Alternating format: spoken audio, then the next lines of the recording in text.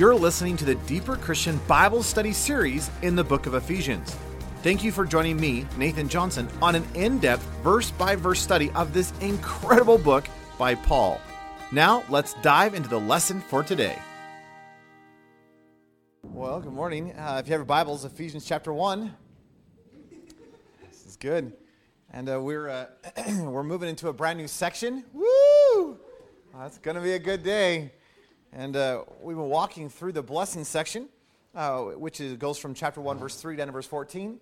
And now we're entering into the first prayer section. And so if you have your Bibles, just want to read just the entire prayer, which begins in verse 15 of Ephesians chapter 1. So this is what Paul says. He says, "Therefore I also, after hearing of your faith in the Lord Jesus and your love toward all the saints, do not cease giving thanks for you, mentioning you in my prayers, so that the God of our Lord Jesus Christ, the Father of glory, may give you the spirit of wisdom and revelation in the knowledge of him, that the eyes of your understanding may be enlightened, that you may know what is the hope of his calling, and what are the riches of the glory of his inheritance among the saints, and what is the surpassing greatness of his power toward us who believe, according to the working of his mighty power." I just love that prayer. Paul, in the book of Ephesians, has two distinct prayers. One of them here, obviously, is here in chapter 1. The other one is in chapter 3. And it's interesting that in this first prayer, Paul is basically praying for enlightenment, this idea that you would gain wisdom and insight and knowledge in who God is and all that he is doing, that you would grab a hold of and understand some key truths. Then it's fascinating to me that as you come into chapter 3, his other prayer is not so much for the knowledge or the enlightenment idea, it's for this whole idea of enablement, that he's praying that God would do something in and through you. So as we get into this prayer, and again, it's going to take us a couple of weeks to get through this, likely. So you'll have to bear with us. But what I want to do is I just want to give you the quick highlight summary, and then specifically look at verses 15 and 16. As you get into the heart of the prayer itself, it really gets into the prayer in the middle of verse 17, as Paul begins to pray that God would give you the spirit of wisdom, revelation, and the knowledge of him. That somehow your understanding would just be, you would grab a hold of and begin to comprehend and be able to process through this phenomenal reality of all that Jesus is and all that he is longing to do in and through your life. And I don't know about you, but I need that. In fact, I pray that all the time. Jesus, give me the spirit of wisdom and revelation and the knowledge of you. That somehow you've got to expand my insight. You've got to expand who I am so I can get a hold of all that you are doing. In other words, let me understand. Let me see all that you're doing. As he moves into verse 18, he begins to pray for three specific things, which really is the heart of the prayer. And we're going to be looking at these more in depth in the future. But one of them is that you would know the hope of your calling. Number two, that you would know what are the riches of the glory of his inheritance. And then number three, that you would understand, verse 19, the surpassing greatness of his power toward us who believe. And that kind of is the emphasis or the essence, the heart of his prayer itself. But what I want to do this morning is I want to look at verse 15 and 16 with you. And again, I just want to read that so it's fresh in our mind. Paul says, "Therefore I also, after hearing of your faith in the Lord Jesus and your love toward all the saints, do not cease giving thanks for you, mentioning you in my prayers." My translation, the first word in my verse, says therefore. And you know, as good Bible studiers, every time you see the word therefore, you ask the word, what is the therefore, right? So obviously the word therefore is bringing you, it's tying you back into a previous concept. So over here, Paul's talking about this overwhelming blessings of God. So if you're going to understand properly what he's praying for you, you need to understand what's taking place in the blessings. And we've been walking through this for countless weeks up to this point. But again, the whole blessing section is focused on the fact that, hey, you are blessed. That God is doing this incredible, phenomenal thing in your life called blessing. That he is a blessed God, and this blessed God just cannot help himself but give forth blessing. So it's like this blessed God has this thing bubbling forth within him, and he's just like, I got to do something with all this blessing. And so what does he do according to verse 3? He blesses you with every spiritual blessing. And again, the very heart of this idea of the blessing is not that God gives you things he gives you himself, which becomes everything that you need. And again, it goes back to the whole idea of 2 Peter 1:3, that everything that you need for life and for godliness is found in one single place, which is Christ Jesus. So here you have this blessed God who just cannot help himself, but he's going to give blessing. And what is the blessing he's going to give you? Jesus. He's going to give you himself. So this isn't Jesus plus something. This isn't, hey, you get a blessing outside of Jesus. This isn't, hey, wouldn't it be great? I'm a Christian and I have Jesus, but I need this thing over here. This is, hey, if I need something, really what I need is not a thing. I need him. And I need a greater revelation. I need an expansion of his life. I need to have a greater reality of who he is in my life. So it's not that I go to God and ask for peace. Jesus is my peace. I don't go and ask God for joy. He is the fullness of joy. I don't go and say, hey, God, I need some love. He is my love. So the whole emphasis then of the blessings is not that God is giving you these things as if it's something you need outside of Jesus. He gives you himself, which becomes everything that you need for your life, which is awesome. Because it tells you the moment you have Jesus, you have all that you need. That is actually sufficient. That you can just, you can rest. And if I need something, really what I need is him, an expansion of him. So if I look at my life and I go, I really need some more joy, then don't go looking for joy, go looking for Jesus, because he will give you joy. It's that kind of an idea, which is such a great idea. So as you go through this blessing then, again, it's not a comprehensive list. Paul's just giving you a variety of these blessings. But it's amazing that every single blessing that he mentions in the passage finds its fulfillment in Christ Jesus. And Paul says, based upon that reality, based upon all that he is doing, based upon the fact that you are blessed, therefore, he says, as he comes thundering into verse 15, I've heard of something. And Paul says, what have I heard? He says, I have heard of your faith in the Lord Jesus and your love toward all the saints, which in one aspect is the reality of all the blessings. So Paul says, here's a whole list of the blessings that God has for you. And then basically what Paul says is, I've been hearing that you've been living in the blessing, in one sense. And he says, I've heard distinctly of two things in your life. I've heard of your faith, and I've heard of your love. Isn't it an interesting thought of how people, or what people think when they think of us? It's been an interesting pondering that here is Paul, and as he's thinking about those in Ephesus, you realize there are two things that come to mind whenever he thinks of the Ephesians. What is it? Their faith and their love. Wouldn't it be interesting if you were known for something? And it wasn't because of your talent, and it wasn't because of your sports athleticism. It wasn't because you had a lot of wisdom. It wasn't because of your good looks. It wasn't because of whatever it may be, right? What if you were known for something far better than all that? See, what if you were known, what if when people thought of you, they went, you know what I think of whenever I think of so-and-so? I think of their faith and I think of their love. Do you know what we would call people who live like that? I think we'd have to call those people Christians. Because you realize that Christians are known by their faith and they're known by their love. And Paul says, I've heard of that in your life. Now again, this is going to be a little bit of review, but faith, it's interesting. Faith, it's the same word as believe, right? We as Christians are called believers. Woo! Why? Because we're the ones who actively are doing belief. That we are believing. And what are we believing? We're not just believing concepts, that there's this reality that we have staked our life upon. Again, the illustration I keep coming back to is the idea of the airplane, right? And here's this airplane, and we look out the window, or we look out the door, and I shove you, right, out the door, which I've always wanted to do. And as you're falling, right, I huck this parachute towards you because I figured you might need one. And as you're falling, and as the parachute's falling, right, I yell down, do you believe in the parachute? And you're like, yes, it's right there. That's not belief. That is, you might have mental assent in a parachute, but that's not going to help you. What's going to help you?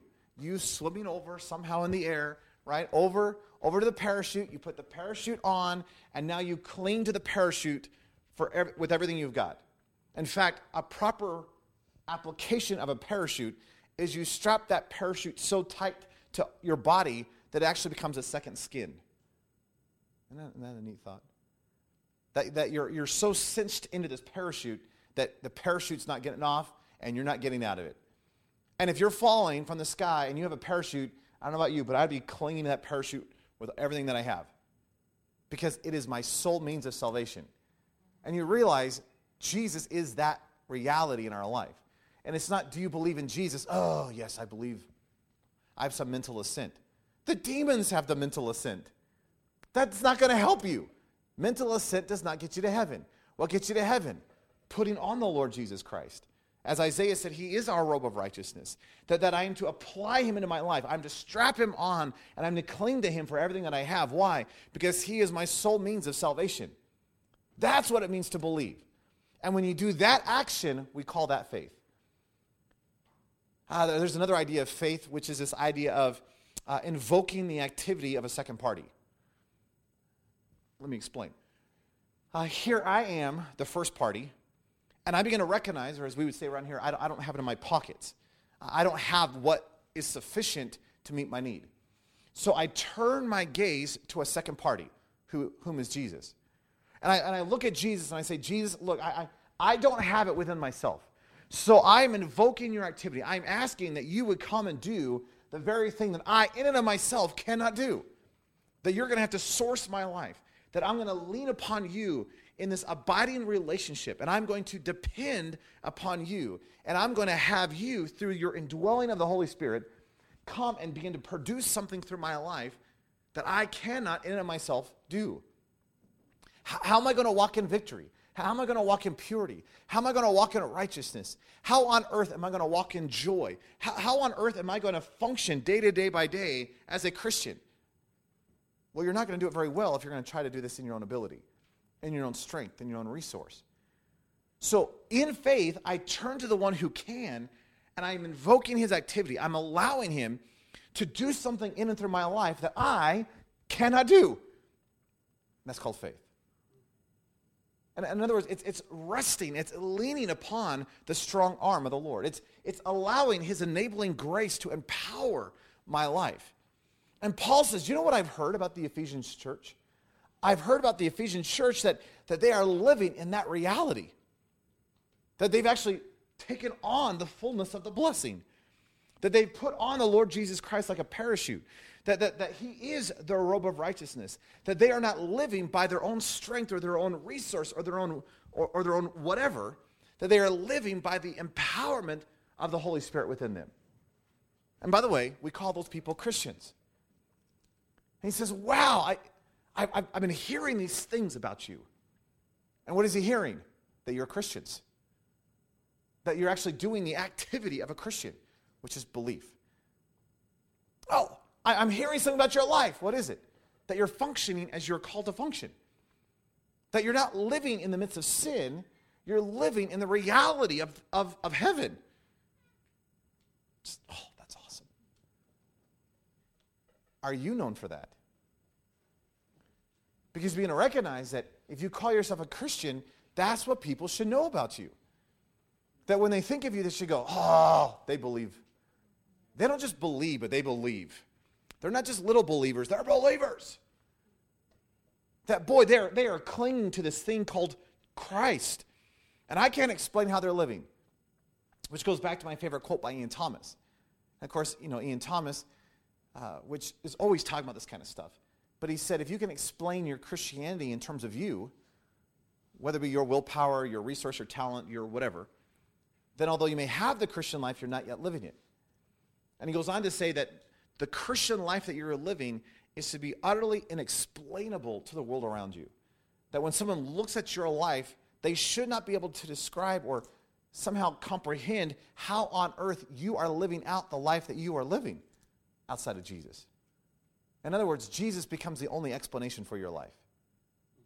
Do you know how good that is? See, I don't want to just live the country club version of Christianity, which is so popular in our day. So I don't want to just check in down at the church every Sunday and, click my ticket and, and tip my hat to the whatever and go through the motions and have all the verbiage and have but not have the life within. See, I don't want to talk about the fact that I believe and then I don't believe in the everyday reality of my life. See, I don't want to talk about the fact that God is great and God is grand, and yet then I just live in the puniness of the day-to-day living. See, I don't want to talk about the fact that he is triumphant and that the Word of God says that I am more than a conqueror. And then you look at my life, and my life is just full of junk. See, what would it look like to actually live out the fullness, the reality of the Christian life? What if, in fact, I was known as a Christian? And what you heard about me and what you knew about me was that, wow, they live by faith. I think that would change the world. And if you look at modern society, what they think of when they think of Christianity is not this. Hey, when you look at how Christians are portrayed in the movies or on the television stuff or in the magazines or in the books or in the whatever, you realize it's not this kind of stuff. So obviously what they're hearing is not this. What they're seeing is not the reality. What they're seeing is a dumbed down version. What they're seeing is a membership to a country club. What they're seeing is a group gathering together having potlucks. What they're not seeing is the reality of faith living in and through our lives. And wouldn't it be fascinating if what you were known for was not so much your talent or your sports athleticism or your wisdom or your whatever? Wouldn't it be neat if you were known for your faith?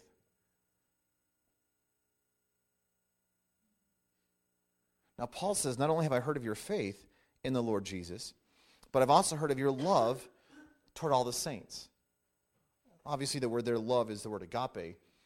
And we typically in the church translate the word agape as God's love. And that does make sense in a lot of ways.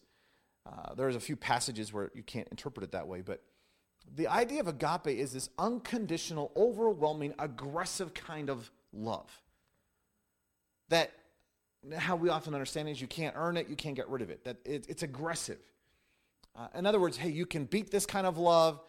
You can put a crown of thorns upon this love. You can take this kind of love and nail it to a tree, and it's still just going to bleed, suffer, and die all over you. Because, hey, you can't. Hey, this is aggressive. Hey, this thing is intense. Hey, this thing is, going after you. Hey, this thing is breathing down your neck. Hey, this thing is not conditional in the sense of, you made me happy, so I'll extend it. You made me sad, I'm going to revoke it. It's not that kind of a thing.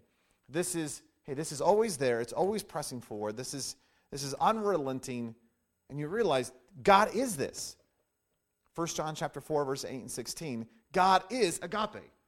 That it's not that he just has love. That the very essence, when you get down to the very heart, if you were to cut the heart of God open, you realize what would ooze forth is this. That you cannot separate the reality. And we're not talking emotion. We're not talking about goosebumps. We're not talking about that stuff. But you realize when you get to the very heart of God, what you have is this aggressive, unconditional, overwhelming, pressing in. Hey, you can beat me and nail me to a cross, but I'm still going to just love all over you. Aggressive kind of love. And by the way, we're really glad that God has that and is that. Because while we were still enemies of God, Christ died for us. Why? Agape. Because he was able to look beyond the immediate of how we were behaving and see the reality of who we are and what he was wanting to do in the redemption of our lives. Isn't that a great thought? I think so oftentimes we look at a person and we're looking at how they treat us. We're looking at how they're behaving. We're looking at how they make us feel. We're looking at how they whatever. And we forget to look past that to the reality of all that God is wanting to do in and through their life. But God does not look at where we're at. He looks at where he wants us to be. That's encouraging. That's actually amazing to me. Because here I am, I'm shaking my fist in God's face, saying, hey, I want to live in rebellion. I want to do what I want. I want pleasure when I want it, how I want it. And I'm demanding my own way. And God says, look, that's going to destroy you. But that's actually not how I made you. I'm going to actually look beyond how you're behaving right now And in the midst of this behavior, I'm going to love you so much so that I'm going to bring about a redemption, a provision, so you don't have to stay there, so that I can get you here and change you into this, which is my longing and my dream for you. And he doesn't see you here, he sees you here. Why? He's love. So this is not an emotion. Well, you obeyed me, so hey, I'll be really nice to you. Oh, you didn't obey me, I'm going to stomp on your head. Flick you into the abyss. Burn, baby, burn. Right? It's not that. And you realize the greatest picture of agape love is the cross. Because we didn't earn it, we did not deserve it, and yet this sacrificial, aggressive, unrelenting, unconditional love that you did not earn, you could never have earned, you could not have you are not worthy of it, he still died for you. Now, that God who is love has come in to invade your life. So he has purified your life, he has cleansed your life, right? You put your faith in the Lord Jesus Christ, and therefore, that God of the universe has come to invade your life. Right? We call this Pentecost. Right? And the outside God is coming on the inside, and the God who is love, via his Spirit, is now inside of you. So guess what he's going to produce through your life? This. And you should be oozing forth the love of God. Well, I cannot do that. You're right. You can't. Which is why you have to have faith. Because when you have that neighbor that just drives everybody crazy, you know that roommate that nobody ever loves to spend time with? Quit looking around the room, right? But hey, when you have those people, hey, that family member that just drives you up a wall. Hey, when you have, you know the people I'm talking about, right? The EGRs, right? The extra grace required people, you know. Hey, God has those people in your life for your sanctification. Praise the Lord. But you realize that when those people show up in your life, you, in and of your own ability, cannot love that person like you are called to love that person. So in faith, you're going to have to turn to Jesus and say, Jesus, through your Spirit inside my life, you're going to have to bring about something that I cannot do, which is love that individual. Because all I'm seeing is their behavior, or all I'm seeing is their attitude, or all I'm seeing is this action. But somehow I've got to look beyond the action to how you have made them and what you were wanting to do in their life, and I need to love them despite what I'm seeing here. Because that's what he's done in our life. And wouldn't it be amazing if the love of God, this God who is love, who has invaded our life, would just start oozing forth out of every pore of our body? And wouldn't it be neat if we were known not just by our belief and faith, but wouldn't it be interesting if we as a group of people were known by our love? I think Jesus said something like that. Didn't he? He looks at his disciples and says, hey, the world is going to know you by something. Oh, what are they going to know me by? Your love for each other. You realize the place of the greatest love should be inside the church. Because, hey, if I'm filled with the God of love, and you are filled with the God of love, and that the God who is love, who is living inside of our life, is oozing forth out of our life in love, you would think that a church gathering would just be, woo, this place is full of love. And we are going out of our way to serve and to minister and wash each other's feet. Why? Because that's the expression of love. And yet, isn't it sad that more often than not, the churches that we go to are not defined by love, it's defined by bickering and brokenness and contention and disunity and nitpicking and whatever. And so oftentimes we're so focused on the doctrine, which is important. But if you're so focused on doctrine that the doctrine hasn't invaded your life and it's actually living out of you, then you do not have good doctrine. Does that make any sense? Because you might know all the right things, and you can say all the right things, but you'll still die and go to hell. Because this is not about information. This is about transformation. And you realize that the doctrine that you believe should not just merely be head stuff. It should be life stuff. And you should not only have doctrinal, you should not have a heresy of your doctrine. That's true. Your doctrine should be solid. There should be no heresy in your doctrine. But there should be no heresy in your behavior. It's not just the doctrine that's important. It's the behavior of your life that demonstrates the doctrine. So if you have good doctrine but bad behavior, you have bad doctrine. Because the doctrine should be pressing forth the reality of the behavior. And you might have a little doctrine that's a little off, and that needs to be fixed. I understand that. But if you have the behavior, I think you're doing better in some aspects. Don't go crazy with that. But does that make sense? And it's interesting to me that what we should be known for is not just our belief and our faith, but also the behavior of that, which should demonstrate itself in love. Now, what does love practically look like? Oh, bleed, suffer, die, pour your life out, roll up your sleeves, and wash the feet of the people around you. That was Jesus. What does love look like? It looks like a cross, which means that love for the person doing the action of love is probably going to hurt. It does not feel good when you're nailed to a cross, and yet that is the greatest expression of love. Hey, love probably isn't going to feel good when you're having to take the place of humility and wash the stinking feet of the people around you. Hey, that doesn't feel good to the one who's loving. So love's going to cost you something. Hey, love is pricey. Love is painful at times. Love isn't just I feel good all the time. And that there may be an element to that, but you realize love is looking at what is in front of you and not seeing what you're seeing. You're looking at what could be and what should be and what all that God has redeemed and what he's longing to do. And aren't you glad that's how God sees you? That he doesn't see you in your sin. He doesn't see you in your behavior. He doesn't see you in your attitude. He doesn't see you in your motive. That he's going to deal with that, and that's really important. And hey, he's not just going to let this remain, but he looks beyond that and sees what is supposed to be and what should be and what he's redeemed and what he's called you up into and the fact that you're a son or a daughter of the king and that he's transforming your life and he sees that and goes, oh, see this behavior? I'm willing to do something here to get you here. Wouldn't it be amazing if we saw our fellow brothers and sisters in Christ like that? And what if the little things that drive us crazy about the people around us, what if we would show them love? Which means it's going to cost you. Which means it may be a little painful. Might drive you a little crazy.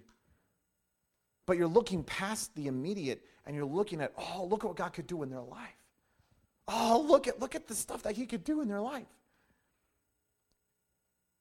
Now, wouldn't it be amazing if a group of those kind of people gathered together? Do you know what we'd have to call that? Church. Yeah, which is a group of Christians. Sorry, I teased that out. But yeah, we'd have to call that church, wouldn't we? Because church is not a place where we sing. Well, we will sing. Might as well. Hey, it's not just a place where we're going to listen to sermons. We might as well do that too. Might as well talk about Jesus. But wouldn't it be neat if the church is a place where we can come and just extend the grace and the love and the mercy of Christ to each other? And you realize the world should look upon the church and go, whoa, I do not understand, but that place is a place of love. And could you imagine what would happen if a non-Christian walked into a building full of that? They couldn't escape, could they? And if you look at our culture, the number one thing the culture is desperately looking for is love. And we are looking for love in all the wrong places. We're looking for some satisfaction and fulfillment in and of ourselves or in entertainment or in drugs or in sex or whatever. And we're trying to fulfill this thing where we feel loved. But that should be the church. It's interesting when you look at the revivals of history, what you begin to see is that God begins to move upon people and there's conviction and there's repentance. That's very true. And the word of God is lifted up. That's true. And the worship, it becomes pure. That's very true. But it's interesting that the behavior of the people changes.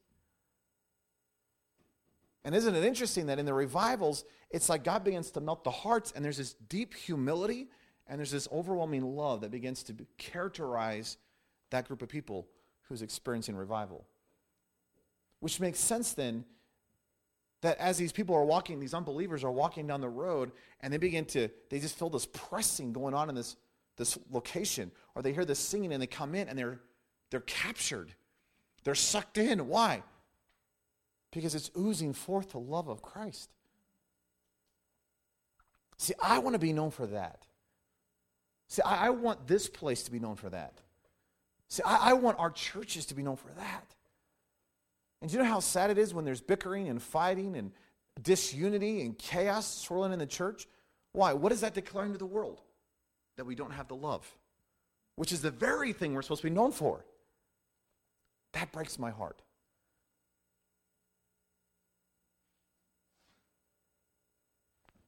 Paul says, I've been hearing something. I've heard of your overwhelming faith in the Lord Jesus Christ. But I've heard of this behavior, this love, this nature of Christ that is oozing out of your life. I've been hearing that this church, whoa, is just full of love, full of the life of Christ. Now, Paul goes on, and he says, because of all these things, verse 16, I do not cease giving thanks for you, mentioning you in my prayers. That phrase, do not cease giving thanks for you, in the Hellenistic period of which Paul is writing, that was a common statement in a lot of letters. And it doesn't necessarily mean he's without stopping praying. That wasn't grammatically correct. That doesn't mean that he's just always praying for the church in Ephesus. That's probably true. They were big on his heart. I get that. So they probably came up all the time in the prayers. I get that. And there is a reality of this whole praying without ceasing thing. I get that. And I understand that Paul's overwhelmed by the reality of what's happening. I do get that. But you realize it's just this idea that Paul's saying, man, you guys have come to mind, and my heart is so full that I cannot stop giving thanks for what God is doing in you. That every time I'm praying, I'm thinking, whoa, the Corinthian church needs a lot of help. But then I think there is hope. There are the Ephesians. Isn't that neat?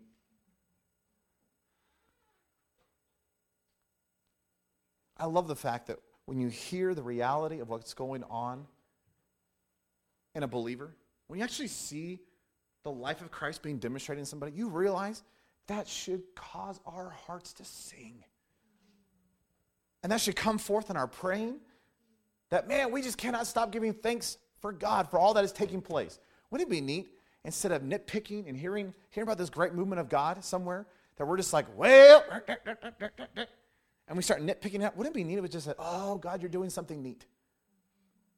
Like, I don't know what you think of. I don't even know what to think of. This whole Kanye West thing about him becoming a Christian. And the first time I heard it, I was like, I doubt it. Because it's Kanye West. I mean, if you're going to pick like the top 5 secular musician artists in today's world, he'd be in that list. Right? And of all the people who's arrogant and prideful and just, he'd be on my list. So I hear, oh, he became a Christian. And what did I do? Doubt it. It's not going to last. You realize what I should be doing is, oh, thank you, Jesus. Protect him. Because he has a platform. He has a voice. And whether you like his music or not, I don't even care. But you realize I should be praying for the man. That God would use him and strengthen him and deepen him. And my heart should be rejoicing. Not nitpicking. Do you know how convicting that is? Because more often than not in the church, we do the nitpicky thing. Well, I don't fully agree with their theology. They're going to probably go to hell. See, should I just be rejoicing in the fact that they're going after Jesus? I'm not talking about dumbed down theology. I'm not saying throw out doctrine. I'm not saying any of that stuff. But why is it that I am not like Paul? I just can't stop giving thanks for you, mentioning you in my prayers. So, 2 application points. What are you known for? Are you known for something outside of Jesus? Because if you are, that needs to be surrendered and given over to Jesus. Because what I want to be known for, what Paul says you should be known for, is your faith in the Lord Jesus Christ and that love for all the saints. That the life of Christ within is bubbling forth out of your life and is being demonstrated in the reality of all that he is longing to do. That this is not just, oh, I have a head knowledge things. There's a lot of people in the Christian church today who are these phenomenal scholars, and I go, yeah, I know they have a head knowledge. But then I look at their life and I go, but I don't know if they have it. Because they have a lot of intellectualism, but they don't have, it's not coming out in their behavior. That's not as sufficient. Because knowing it is not enough. See, I don't want to just be known for my faith, my grasp, my belief. See, I want to be known for the behavior of that, lived out on the everyday streets of my life in love. But then secondly, a second application point, is are you continually giving thanks and praying? Wouldn't it be neat if you just, because of your faith and because of your love, you just couldn't help yourself but give thanks unto God? That you looked at what God is doing around you, just going, woo, God, you're getting a hold of this person. Are they the finished product? No. Look in the mirror. Are you a finished product? No. But shouldn't I look at your life and go, wow, you're growing. You're pressing in. And not that maybe you haven't done everything perfectly. I get that. But man, God's doing some neat stuff in your life. This last week I was in Tennessee, and there's this kid I've just been pouring into, and I've known him since he was probably, 5 or something. He's now 16. And he's not doing it perfectly by any stretch of the means. He's growing. He's struggling. He's a teenage boy, which that alone needs prayer. But it's been so encouraging to me to look at his life. And even in his trip up, he just like, I want God to change me. And I have a heart for the inner city. And I just have this burden. And see, that should cause my heart to sing. Because I'm seeing God do something. See, would it be neat if we didn't just see the immediate of someone's life around us? We saw the potential of all that God is wanting to do in and through them. And therefore, we began to praise God and begin to pray that God would do this now in their life. So what are you known for? And secondly, hey, are you like Paul giving thanks when you hear of faith and love? Hey, are you praying when you hear of the faith and the love of the people around you? I want that.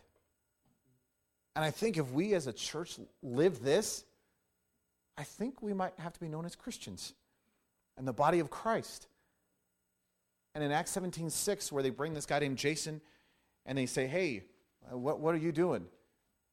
And the accusation against Jason in Acts 17:6 is he's one of those guys who turned the world upside down. See, that's what I want in this generation. How's that going to take place? That. This is going to have to come out of your life. Not in mere intellectualism or in mere theory, but in the reality of your living. We need to be Christians. Not just in name only, but in word and in deed. Let's pray. Lord, I need this. Lord, I want to celebrate when I see you're working in the lives of people around me. When I hear of the Kanye Wests coming to you, Lord, I don't want to have doubt. I want to have rejoicing. And I want to be praying for him. That you would somehow drag him into the great realities of the cross. That you would press him down the narrow way. That you would do such a working in his life that the platform that he has built on secularism and his own selfishness and his own pride would somehow be leveraged by the kingdom of God to proclaim the message of the cross. Lord, I want to rejoice in those kind of things.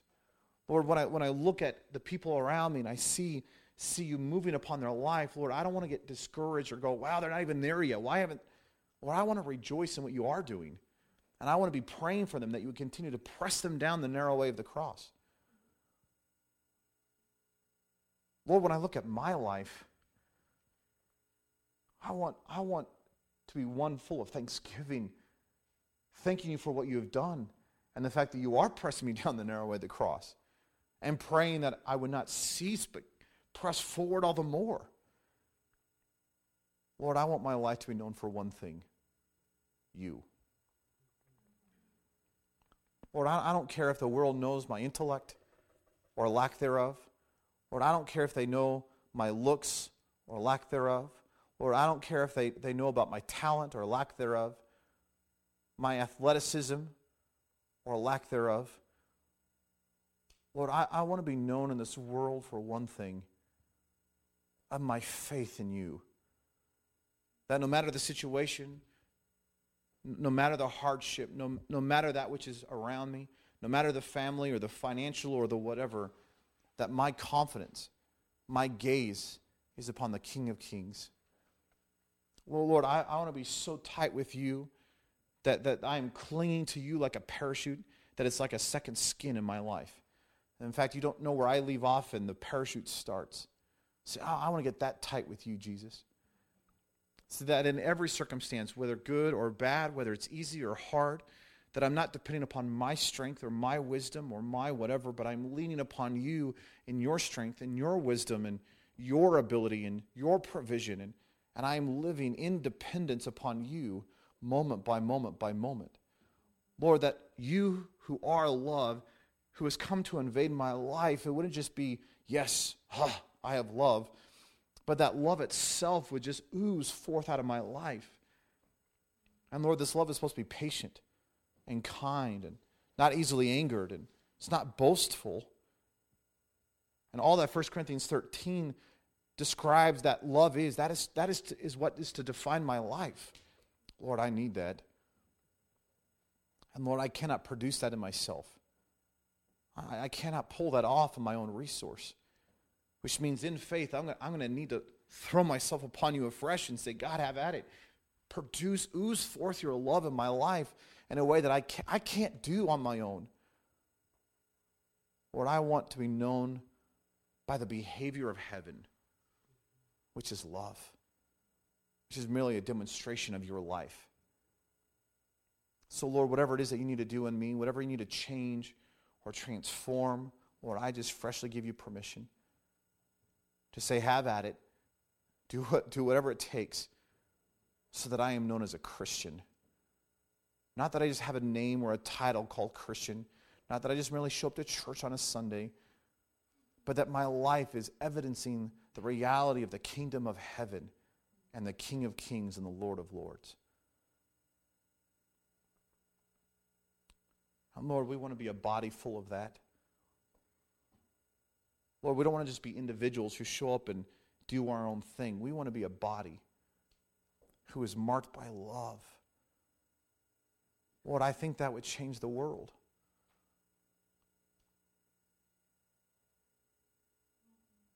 So somehow allow our churches, Jesus, to be a place that is known for love. It's not that we're just overlooking sin. It's that we're actually seeing the redemptive reality of what you're wanting to do, and we're willing to work and bear with the person in the midst of their struggling so that we can see them set free, so that we can actually see them walking in the life they are called to live. That we don't just see the immediate action or the immediate attitude, but we see what the potential is, and we're willing to endure that which is in the current because we know what you are doing in the middle of them. Lord, we're willing to bear the pain and the hurt of love. Because loving like this is going to be painful for the one who is doing it. And it's going to take great humility to stoop down and wash the stinky feet of those around us. So Lord, make us willing.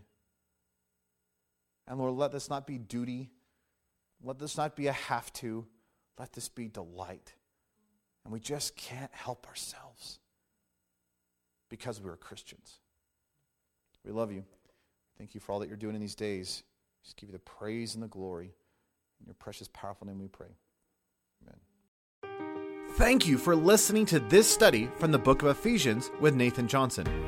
If you would like additional resources to help you build your life around Jesus, I encourage you to check out my website at deeperchristian.com.